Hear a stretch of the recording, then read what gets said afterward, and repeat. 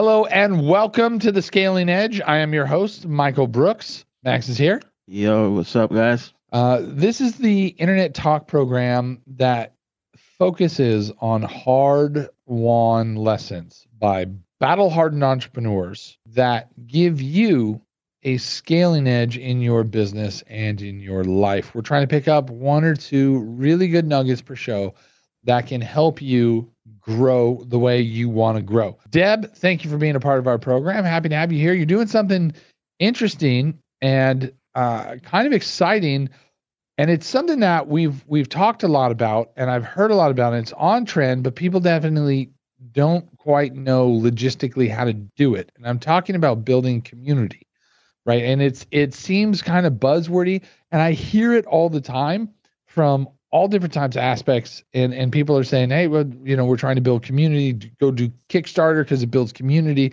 So kind of fascinated, really interested to hear what you have to say here today. Can you tell us about yourself and how you got into this and how you got here? Oh, for sure. Thank you so much for having me. It's a blast to be chatting with you today. I actually got into community because I was a community member, actually, of an online community. And this community called Location Indie actually helped me transform my life, quit my 9-to-5 job, and become location independent. Over 2.5-year period, I got on a plane, met these people in person in Denver and in Mexico between 2017 and 2019. Then I decided to launch my own community in 2020 when I quit my corporate job. I had planned to be a travel writer. Flash forward to the pandemic. What does your community do? What is your community focus on? So my community event initially in 2020, because I had initially quit my job to become a travel writer, and then the pandemic happened and the world stopped traveling.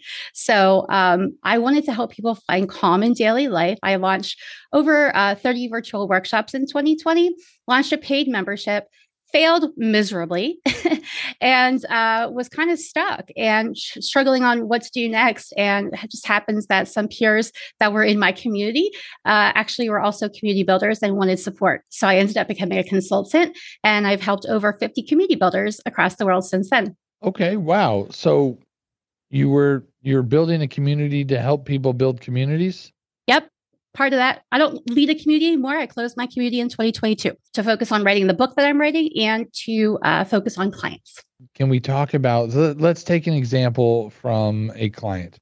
How you've got a client, who's a good client for you that you could build a community for? Like if somebody, I mean, I imagine not everybody needs a community, maybe they do, but what would be an ideal company to build a community? And then what do you do to build and maintain a community? Like you say, how would you define it? What are its processes? Well, there's different ways to define community. I define a community as a group of people who have similar interests or goals. And that is not necessarily social media and podcasting and those kind of things are one directional. So a community is two directional. It's bi-directional. And so you have to have that two-directional content ability. So that's the delta. So if you're doing social media, that's not necessarily building community. No, because people can reply, but there's a stigma about what you put out on social media, right? There's not a safety. There's no safe we need sociological safety for us to feel like we can share something vulnerable. If we don't know people, like Facebook, we might know some people in our groups, but when you're on like Instagram or whatever, you're not necessarily knowing other people that are commenting on a business post, for example. So what you're doing is finding people with these similar interests and harvesting them together, corralling them together so that they can engage about a business. So it's like going a deeper step. So audience building is really about just saying, hey, here's what we do. Here's amazing stuff. Here's our resources. If you like us, come check out our website. That's kind of what social media is doing, is here's what we're about. Here's what our messaging is. It's just superficial. It's not really going deep into anything, right? Unless you want to go and work with that organization or purpose or person. But going deep is community. So when a coach, for example, I worked with lots of coaches and consultants and leaders. And that's pretty much who I focus on, entrepreneurs who are wanting to scale their business, whether it's a coach that maybe was working one-to-one and they want to start doing group coaching, or maybe it is a consultant who wants to start doing courses or programming. A lot of people are doing courses online. The biggest problem with courses is that we see that there's a low percentage rate of finishing. So if you don't care about people finishing your course, then you might be able to sell courses for some period of time, but that ultimately doesn't get people to succeed, right?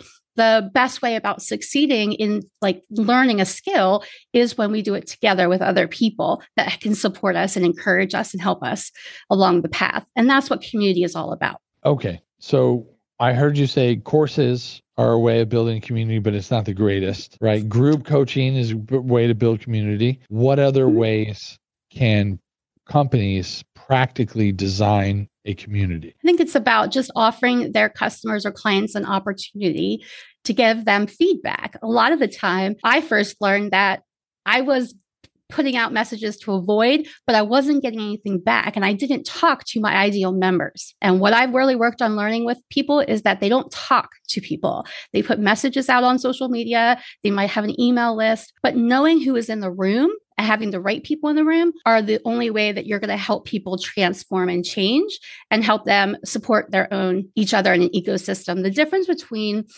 for example, like a Brendon Burchard or somebody who's like a very famous motivational speaker like that, they have a large audience they built over time. He has systems and processes and teams in place so that he can build systems for people to access him at different pillars or points, right? But that's what I would call an empire, where he's at the top and then people are trying to access him. What we were talking about is an ecosystem where everybody's kind of supporting each other and there's shared wisdom happening.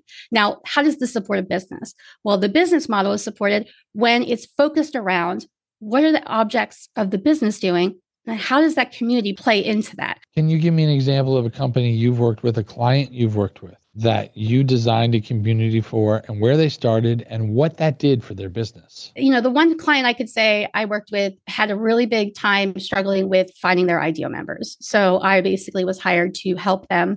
Recently, they have a podcast and their focus is niching with simple living. And she wanted to, there was it's a mom and a daughter, and they wanted to figure out what was wrong with their engagement. There's a lack of engagement happening and their membership wasn't growing and they didn't have members coming in. So I did some reviews and looked at basically give them a community audit to look at the processes and systems and where the community experience is. And then I said, okay, well, what I'm seeing here is the members aren't really getting a really great experience. Plus, we've determined some of the settings weren't correct in some of the areas, so they couldn't even comment on stuff. Then we just determined, and there's some people in here that we haven't even really talked to because they have a podcast, but they don't necessarily talk to these people. So I did discovery interviews with 10 of their people that they gave me a list of some people that would be good to talk to. I did some ideal member interviews, talked to these people, got feedback on what are the problems they're struggling with today. What does the community help them with in their life? Like, how are they implementing the practices that they're learning from the content and the podcast and the information that these women are giving them in this community? How are they using it in their daily life and how is it helping them? And what strategy we came up with after that, we put together a report and a strategy for them to relaunch their community, to really focus on a member-led community strategy, meaning the members are going to start to lead events. So they don't have to lead events. If a member has a skill, like they wanted to share a skill, the members share the skill. You draw the community out to do the thing. Because like as a business, as a founder CEO, right, of a freelance platform with over 1 million freelancers, I'm thinking of all kinds of ideas going, wow, this would be great.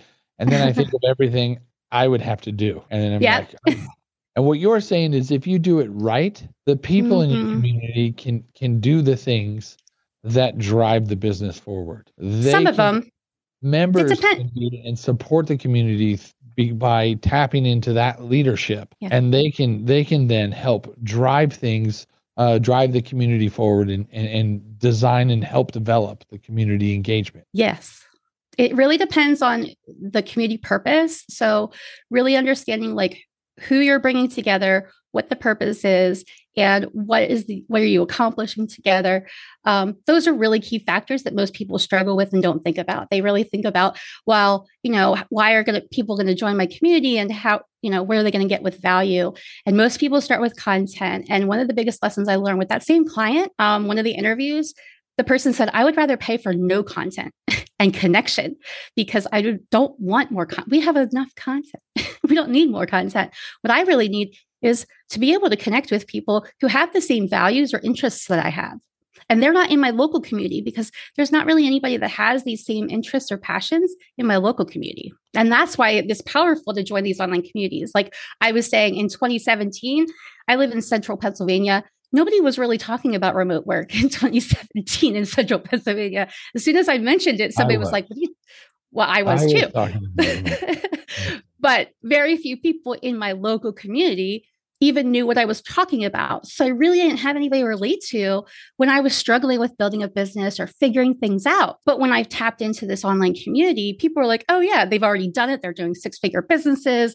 They're traveling all over the world. And it was modeled for me. And it showed me that it's possible, instead of me being stuck here in Pennsylvania and saying, oh, well, I don't even know how I would do that. And nobody's doing it here. So how would I start? I think that's a lot of the benefits. The community industry is going through a lot of transition right now.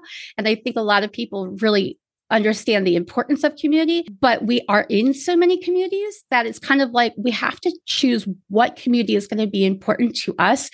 And it comes and goes. We have different communities for different phases of our life as individuals. And so do business owners. Business owners, like a community worked for me at some points, but then I realized I'd rather not lead a community. I'd rather be a member of communities because that's better for me to contribute in better ways. That helps me as a business owner to build more leads that way. And I didn't want to build a course. I don't blame you for that, but that's still very exciting. So look, I'm sure there's a lot of people that are hearing you talk and that have a lot of ideas rolling around their head about how they can build community for themselves. And it's your being able to have a Sherpa or a community architect is how I would probably best describe you, to be able to bring you on as a community architect and help design what that actually means and how to maximize the value out of that. I think is going to be very important. I'm sure some wheels are turning. Deb, how can they find you? How can people get a hold of you so that they can work with you to build community for their businesses and their life? Yeah, I'll say it really depends on what kind of business you have and if you have a team, because if you don't have a team, it's going to look a lot different for you. Also, I would say that it depends on the phase of life you're in. If you're like a busy working professional, it might not be a good time for you to start a community. You could also hire people. So there are community managers I have a lot of people that I know in the community industry that are trained to do this. And I do train community managers. So let's say if you wanted to hire me, we did a strategy session, or we got you started with 3 months of coaching. So you got all the basics down. Then, maybe we could train one of your existing community members. That would be the best fit. Typically, I say before you hire somebody, you want to hire somebody who's within your community because they already know the ecosystem. They already know all of the members, and it's a really good fit. So I always start with internal members before you go to external members for hiring somebody. So I just wanted to point those things out. But I have a lot of information on my blog. I have a lot of blog articles about community management. Where's your blog? FindCalmHere.com. Find, Find, calm, CALM, here, HERE.com. I help you find calm. FindCalmHere.com. Deb, I appreciate you being a part of our program. I think you're offering a very unique service, and it's a delightful angle that people can use. It's a wonderful edge that they can use to scale their business and their life. Thank you for being a part of the Scaling Edge. We appreciate it, and we will see you soon, Deb. Cheers. Sounds good.